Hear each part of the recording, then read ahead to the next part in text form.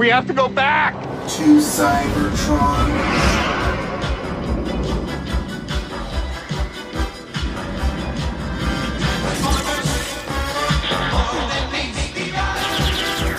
Hello and welcome to this 30-second episode of Return to Cybertron, a Transformers UK podcast. I'm John Wilson, and this podcast is a journey through the Transformers comics that were published by Marvel in the UK and the cartoons that came out alongside them in the 1980s. And we are nearing the end of our first segment of Season 2 episodes. And since this is a cartoon coverage episode, I have brought along the greatest Star Trek fan. Wow. The greatest Transformers fan ever. Say hello to... Me, Keenan Wilson. Hi, Keenan. How are you? Good. Good. Now, you are turning 11 tomorrow as we're recording this. Yes. And your Uncle Jim is turning 5 tomorrow as this episode is coming out. Okay. So we're going to be talking about the Insecticon Syndrome and Day of the Machines, which were released on October 9th and 10th in 1985. And his birthday was October 10th. So he's turning 5. I'm 6. I'm in the first grade. He's going to start kindergarten next year because he turned 5 after the school year started. He didn't get to start kindergarten until the very next year. So even though we're pretty close in age, we're 2 years apart in school. Anyways, all that being there, shall we see what happens with the Insecticons today? Mm-hmm. Well, it looks like we're starting out with some hungry Insecticons eating a forest and a new Autobot. Who? Did you recognize Blue Guy? No. Blue Guy is he's just so cool and laid back. That's why he is Beachcomber. Yeah. You don't know how to respond to that. Yeah.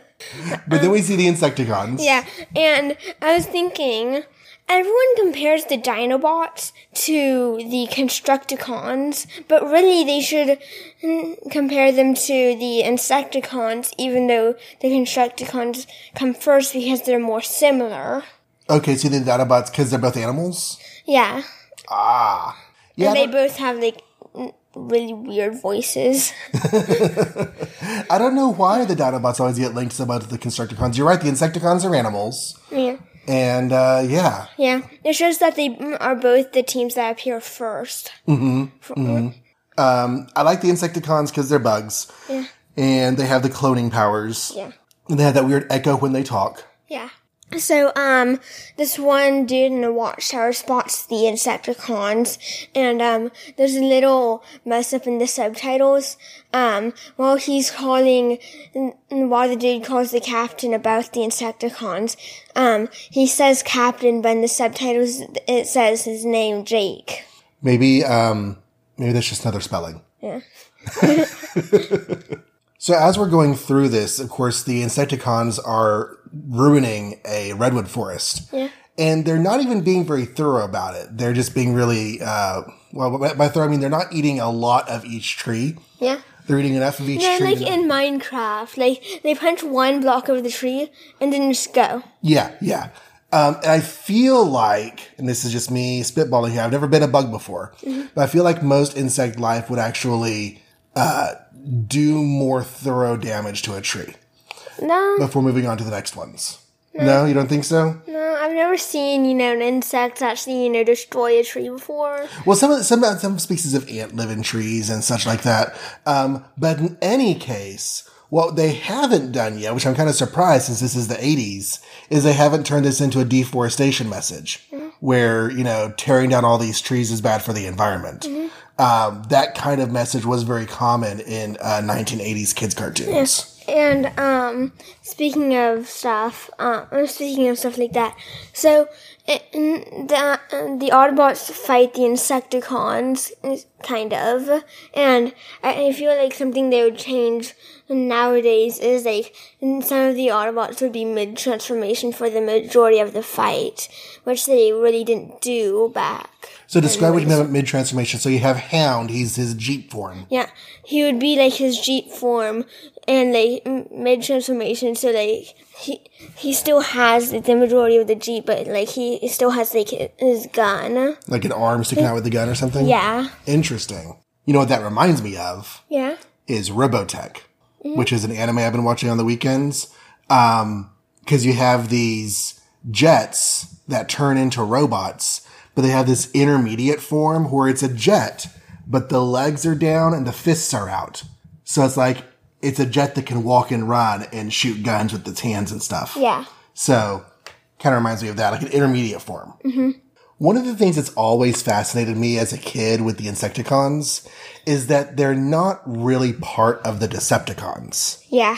We saw some of that rivalry last time we had a story about them. But here, they're living in a cave, in a forest. They're not living in a Decepticon headquarters.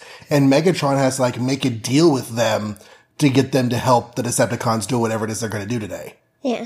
So it's just kind of neat that they have, like, factions. At the same time, the Dinobots are kind of the same way, which drawing another parallel with you for the Decepticons, the Insecticons and the Dinobots. Yeah. The Dinobots live on an island right now, don't they? Yeah, but I feel like the Insecticons like would have been would have had to have like left. Like the Decepticons would have kicked them out, where the Autobots gave the Dinobots a new home, where they can be more free. But, you know, I like that. I like that contrast, too, because you have good guys versus bad guys. Yeah. Bad guys being mean to each other, not trusting each other. Good guys helping each other out to take care of each other's different needs. Yeah. So not only does Inferno show up in this, but also we get Buzzsaw. Laserbeak and Buzzsaw both eject. Yay. We almost never see Buzzsaw, and Laserbeak gets taken down really quickly, but Buzzsaw survives. Yeah. So the Insecticons invade the power plant and the reactor. Yeah. And I'm sure this is nothing like an actual reactor, but it's a big old glowing pear-shaped thing. Yeah. And they start eating it, and actually, whether this is intentional or just randomly mildly appropriate is hard to say, but they say it's a little heavy on the neutrons. Keenan. Yeah. Radioactive elements have different numbers of neutrons. And the ones that are degrading and giving off energy are the ones that are losing neutrons. So being heavy on the neutrons is actually kind of appropriate.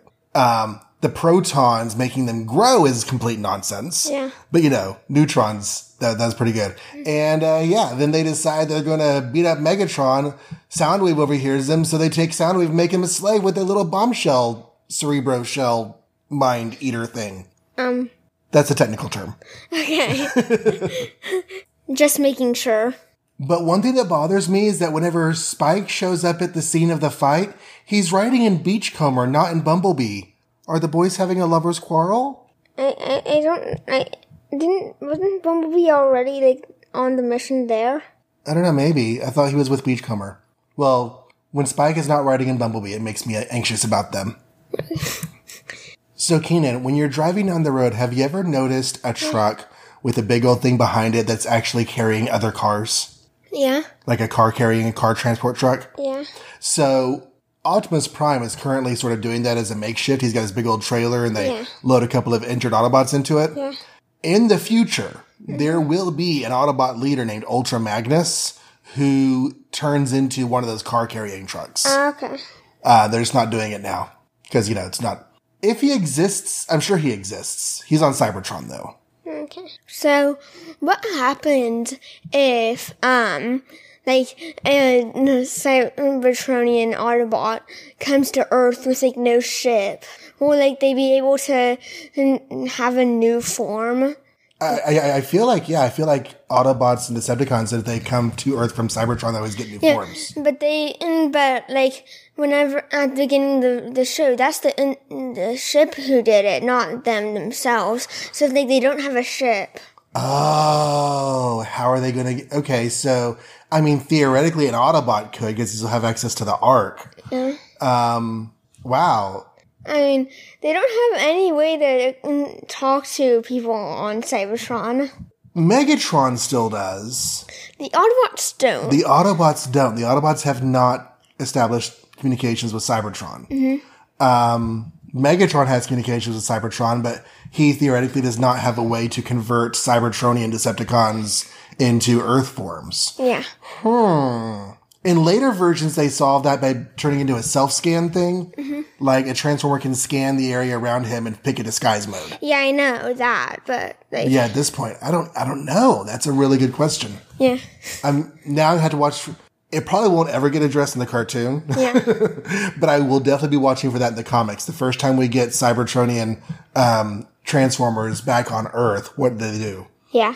At this point in the comics coverage, Cybertron is absolutely out of touch with Earth. Has been for 4 million years. So we haven't had any Cybertronian Transformers. So you haven't even seen in the comics. You haven't even seen the end of season 1. Kinda, yeah. And time goes in the cartoon more quickly than it does in the comics. Okay. The comics stay in the 80s after the cartoon jumps to the future. So, like, the powered up Insecticons reminds me of, like, in the finale of Steven Universe, Pink Steven. Oh. Like, the raw power. Right, because yeah. Did that happen before Future? Yeah, that happened before Future when they were separated. Spoiler. Okay. Gotcha. So going back to the whole fact that the Insecticons and the Decepticons are separated because maybe they just don't get along with each other. Megatron, after they get all of the stuff from the power plant that they need, all the information, they decide to turn on the Insecticons. Yeah, but turns out the Insecticons have already turned on them. Right. They were guarding their flank by Bombshell putting Cerebro shells in various other Decepticons. The turns have tabled. Oh, how the table turns. Wait. No, yeah, how the table turns. So yeah, it's like a triple cross. He tries to lob one at Megatron, but Megatron catches it. He says, "No one gets into my cranial chamber." Oh shoot, it's attached to my hand. I wonder if he remembers the Autobots getting in there and messing around the other day. Yeah. In the Microbots episode. I think he had too much Energon to remember. Oh, he was drunk. That's right. Oh my gosh, I forgot about that. So, after it gets launched and Megatron catches it, he drops it on the ground and crushes it, which apparently does something to the dude's brain. Yeah. Why do you think that is? I think because, like, the Cerebro shell is a part of his brain. Or at least he has a connection to it, right? Yeah. Because that's how he controls people. Severing that nerve connection. Would be like somebody stomping on your foot. Yeah. Yeah. I like that. So then it wraps up with a large spoonful of nonsense. Yeah. They get this antidote for the Nova power that's inside the Insecticons, so they're no longer grown. They shrink down to regular size. And the explosion, because they're going to explode with the power inside them, that gets averted, except for Shrapnel. Even though Spike jumps up and puts the antidote into his chest plate, he still explodes. Because of the lightning stuff. Because he's already tapped into the power even more. Yeah.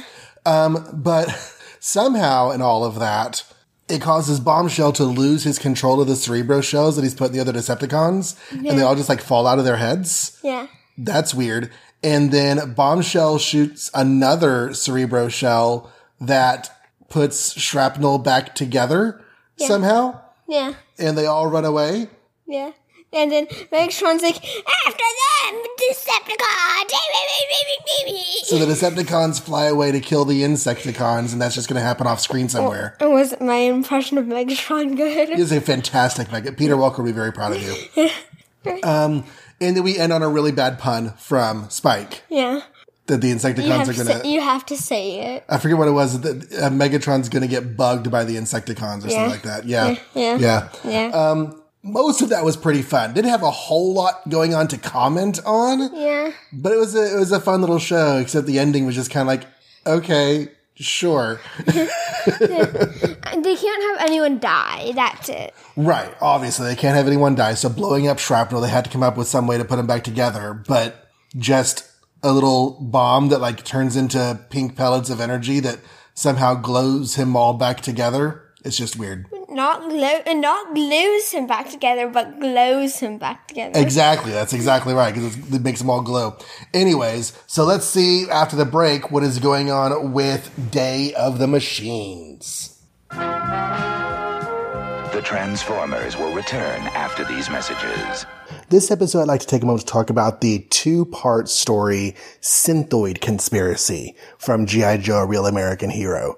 Now, whenever I see a two-part episode, I'm always looking for something that's a little bit bigger, that has a bit more of like an emotional investment, a bit more of effect on the storyline, something like that. And in next episode, whenever we talk about the Transformers story, Megatron's Master Plan, that's the kind of thing that I think that episode does. And Synthoid Conspiracy pulls that off pretty well. The stakes are pretty high. The emotional investment is pretty great. There is basically, Destro has come up with this way, these materials that they can use to make fake human beings called synthoids. Totally believable, completely realistic looking, what do they call that? The Turing test, believable behavior. And he does this to replace several key military figures on a day whenever several key military figures are gathered together in one place to watch a G.I. Joe war game. So Cobra's attacked, they capture the generals, they put the synthoids in their place, and basically the synthoids go about discrediting and eventually disbanding G.I. Joe as an operation. They also, Zartan also manages to get Duke. And so by the end of the episode, there is a fake Duke on the G.I. Joe team as well.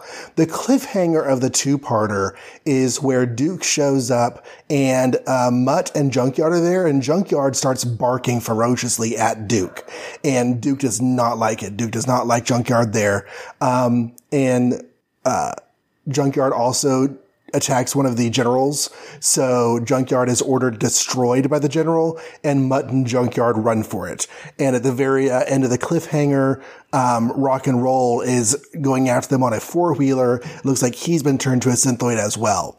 When you come back from the episode break, come back to watch the next part the next day, turns out Rock and Roll was actually chasing him down to help them get away. So instead of using his gun on Mutt and Junkyard, he uses it on the fence to blast a hole in it so they can get away.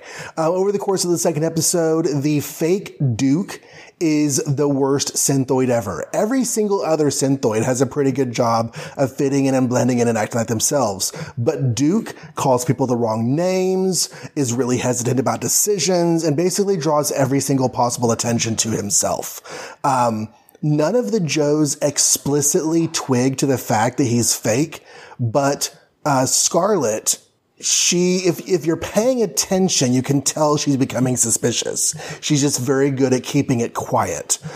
So by the end of the episode, she actually sets up Duke to let her die and go off and reveal himself as a spy. She, of course, fakes her death and goes after him and is able to stop him.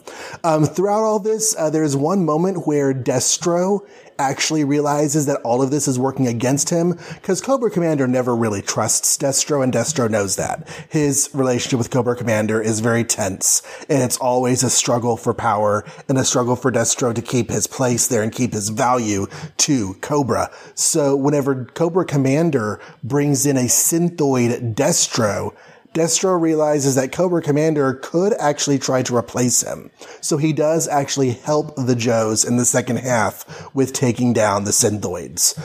There is a handheld device that lets you turn a synthoid back into goo.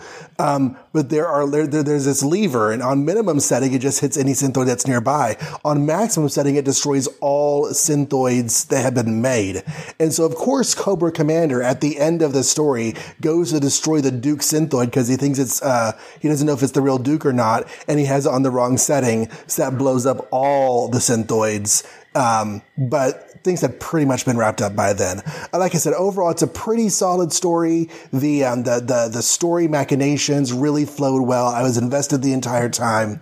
I was kind of laughing because my son and I recently watched the episode of original Star Trek called What Are Little Girls Made Of, which is the one where they have the android Kirk. And Whenever Dr. Roger Corby shows you how to make an android, he has naked Kirk on one half of a circular table and a green Play-Doh blob of a human shape on the other half of the circular table, spins the table like it's Wheel of Fortune, and the green blob turns into Kirk. I feel like this gray goo turning into a perfect synthoid is not too far off from that, but overall, really solid episode. If you want your feedback to this show read during this segment, please send your emails to tfukpodcast@gmail.com.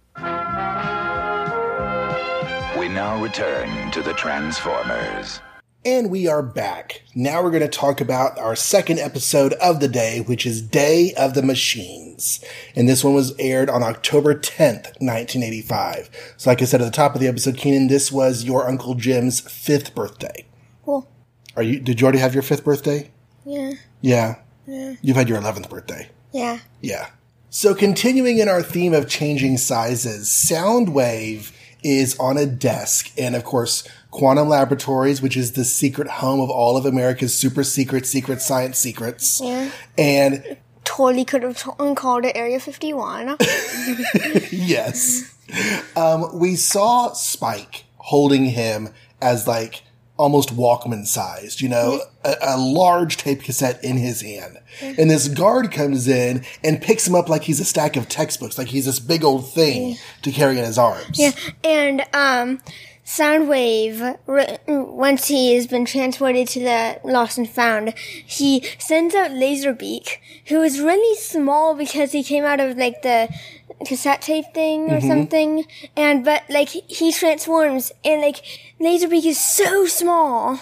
And Soundwave gets really big too, like he's a little cassette deck, and he transforms and grows right there in front of us. So yeah, size changing galore. We love it.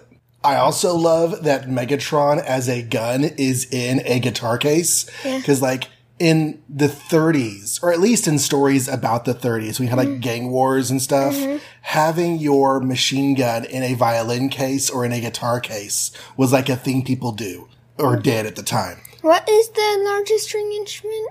Well, they get really big. I mean, bass, string bass is as tall as an adult. Okay. But yeah, you can have guitars. Violins are smaller than guitars. Violas and basses are much larger than guitars. Okay. Hey, Keenan. Yeah? You know what I like to put on my most powerful computers? A giant face. What's that one character from Marvel? Arnim Zola? Yeah, he's just a giant face. Like on his chest is a face. He walks around. Yeah. We've been watching Avengers Earth's Mightiest Heroes, which is the best animated Marvel incarnation ever. Yeah. And, yeah, Arnim Zola's in that. That is, in fact, a fact. That is, in fact, a fact. I will grant credence to Spectacular Spider-Man as being the best Spider-Man incarnation ever, although the current Spider-Man cartoon is also really good. Yeah. But overall, Marvel, Avengers, Earth's Mightiest Heroes. So we've got this computer, Torque 3, and Megatron programs it with his evil, because of course he does. Yeah. And they have this lineup of all these really crazy-looking robotic machines. And I really want them to be Transformers that combine into some other Transformer, like the Constructicons. Yeah. But we're much too early for our next line of combiners. Yeah. I mean, maybe, in the far, far future, they discover these old relics. And Wheeljack's like, I can really soup these things up. Yeah. They're only a little bit younger than you Dinobots. So part of the crux of this story is that there's a debate over just how much control machines should have. Yeah. Which was a big cultural fear in the 1980s. As computers were becoming a thing people knew about, but didn't understand, they're like, oh my gosh, what if computers controlled everything? Yeah. And, still very good sci-fi stuff. Yep. We can do even more now with it because A, computers are more advanced, and B, we understand what they can and can't do better, so they make more believable stories. Yeah. He says that Torque 3 is the first robot that can build other robots. Okay, false. All of your automated car building lines are robots that make other robots. And also, Master Sentinel Erasure. That's exactly where I was going. You read my mind. The Master Mold Sentinel, a.k.a. the giant sentinel who sits and poops out other sentinels. Yes, he's the first. So have we talked to you about Rumble and Frenzy before, Keenan? We have talked about Frenzy. One of them. One of them. Rumble's the blue one. Yeah. He's the one with the pile driver arms. Yes. Yeah, we've seen him a lot. Yeah. Frenzy we almost never see. He's the black and red one. Yeah. Also more commonly known as the red visored stepchild. The red visored stepchild. That never shows up. I love it. Well, here's the crazy thing about Rumble and Frenzy. I've talked about this on the show before, but I don't think I've told you before. They're colored wrong in the cartoon. Nice. Their toys, Rumble is black and red. Frenzy is blue and gray, or blue and purple, whatever the colors are. Cool. And they're that way with the toys. They're that way in the comics. They're that way in every other form of original Transformers storytelling, except the one that most people saw, which is, of course, the cartoon. And, they couldn't just, change the colors like they do with, every single scene. Where they miscolor things? Yeah. Every single scene where one character is miscolored. Mm-hmm. Now, I like the black and red scheme a lot more. Yeah. I like the gold glinting on the chest, but the blue color scheme is what we mostly see in the show. Yeah. So the main computer doctor in the story is a Dr. Gates, Paul Gates. And I think it's a pure coincidence because of the timing. But very soon after this cartoon was made, a man who would later become one of the biggest names in computers made his first really big popular product. That is Bill Gates. That's what I was thinking about. Yep. He launched his first version of Microsoft Windows in 1985. Now, he had a career before that, but I think this is where he actually started to become really, really prominent. Yeah. But yeah, I think it's just coincidence, but it's a funny coincidence. Mm-hmm. So there's a whole thing where the Autobots who finally show up in the cartoon find out that the Decepticons are up to stuff, and they go to a military base to figure out what's going on, and they start getting attacked by tanks. Yeah. And they look inside the tanks. There are no humans, but they only look inside one, which could possibly mean there's that one human driving that one robot who doesn't have control, who they just kill. Yeah, you're right. Any number, actually, of those tanks could have people in them, and they just don't know it. Yeah. That's a pretty big assumption to make based on one piece of evidence. Yeah. That there are no humans in any of them. Wow. Yeah. Well, you know what? It's headcanon. The Autobots just killed a bunch of people. Yeah. Also, the Autobots are somehow being defeated by simple Earth robots. Yeah, these Earth tanks and other vehicles, they're just, they have laser beams, so maybe they've been equipped with Decepticon stuff? No, it just seems like they should not be taking out Autobots so easily. Mm-hmm. Also, Keenan and I have been watching a lot of classic Doctor Who over the last year or so, and one of the episodes in the third season is called The War Machines, and the War Machines are supposed to be like this, sort of tall one-person sized tank, and some of these tanks look like they could be the same shape as the War Machines. Yeah. They're roughly the same build. Yeah. Keenan also says that I definitely should not do a Doctor Who podcast. Yeah, you shouldn't. You and I were talking just last episode about how the Insecticons, the Dinobots, are a better matchup than the Constructicons, the Dinobots. Yeah. I know, the way around. Right. We had Insecticons in the last episode. Yeah. And now we have Dinobots in this episode. Mm-hmm. So it's kind of funny. The Decepticons called the Insecticons in to do something to help them with whatever. And now the Autobots are calling the Dinobots in. And they're just like these rogue teams that help out whatever. Yeah. It's pretty fun. So one of my favorite Autobots shows up again this episode. Also known as the master of changing sizes in each frame. So Skyfire is the giant jet. Yeah. And he is bringing Hound and Spike to the place where all the ships are being gathered by the Decepticons. Mm-hmm. One of the major elements of this is that the Decepticons are using remote control chips. I think they call them remote control circuit linkers to remotely control all the Optimus ships. Prime knew that term and what it was, but Wheeljack didn't say anything. Right? And Sparkplug points it out, but again, he's just a dude. Wheeljack is the Transformer who knows circuitry. But anyways. Also, it's really difficult to look at a piece of circuitry and know what it's doing. Because stuff is microscopic and it's just hard to tell. His eyes are able to detect what it is. Yeah, I guess. Skyfire, whenever he flies down to the deck to drop off Hound and Spike, he does a very Robotech move. Now, Skyfire is the Generation 1 Transformer that was taken from the Robotech line instead of from the other, Diaclone lines that the other Transformers were taken from. So, one of the things about Robotech ships, and we talked about this before, is they can put their legs out and their arms out, and they're sort of like jet-powered robots, because they still have the jets and the wings and the flying ability, but they can also beat up and walk around. And he does that. He puts his legs down and comes in for a landing before opening a bay door and releasing Hound and Spike. And that show was interesting, because, avoiding associations of Skyfire and Robotech was one of the reasons that they changed his look and his name in the cartoon. But oh well. We see one of the Constructicons in this one, Hook, but sadly Hook couldn't make it that day, so they got his stunt double, one of the yellow knockoff toys of Hook. He had a bad paint job. Oh. Is it one of those things where you go to get a haircut and you accidentally cut way too short? Yeah. So you end up having to cut your entire head way too short? No, that's not the solution. Yeah, if you're going to cut your hair and you get one part of it super duper short accidentally, I mean, you can either have a short patch in the middle of your hair, or everything gets short. One time, I got it accidentally so short that I actually cut right at the neck. So I had to cut off the entire head. It was bad. Blood got everywhere. Keenan, there's something that mystifies me. While Hound and Skyfire and Spike are all trapped, Hound makes a comment about that they're just like Helio hamsters at the Cybertron Zoo. A, what's a Helio hamster? Helio means sun. So are these glowing sun hamsters? Also, they have zoos on Cybertron, means they have animals on Cybertron? This is crazy. I don't know. This is weird. I've never seen animals on Cybertron. Wait a second. Of course I have. Laserbeak and Ravage. They're animals. Animals. Do you think did Megatron rescue them from a zoo? I don't know. I want more information about the wildlife of Cybertron. There is none. You would think, right? So why do they have zoos? I don't know. Anime logic. That's the answer to everything.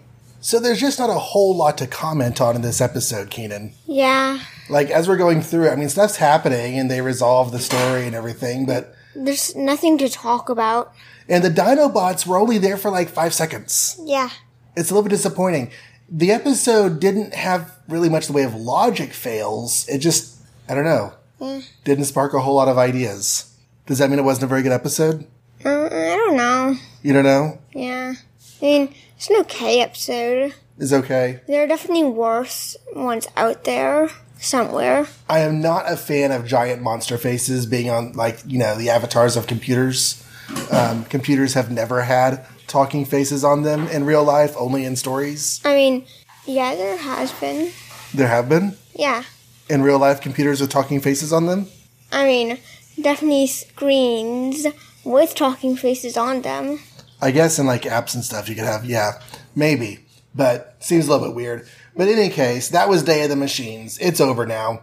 Our next episode is going to be our last cartoon episode for this little run of episodes. And after that, we're going to take a very short comic break. But next episode, we have a 2-parter, Megatron's Master Plan. So that's going to be a big deal. Hopefully, it'll be a story worthy of the 2 parts. Ooh. Ooh. Ooh. Keenan, sometimes the Decepticons need the Insecticons, and sometimes the Autobots need the Dinobots, and sometimes we all need computers with giant faces on them. And I think all the Transformers are going to have to come together and work together if they ever hope to return to Cybertron. You have been listening to Return to Cybertron, a Transformers UK podcast. The show can be found on Twitter at TFUK Podcast. I can be followed at John Reads Comics. Old episodes can be found at tfukpodcast.com or on all good podcatchers. My other shows include Make Ours Marvel and All the Pouches, an Image Comics podcast. Thanks for listening, and join me again next time as we try once again to return to Cybertron.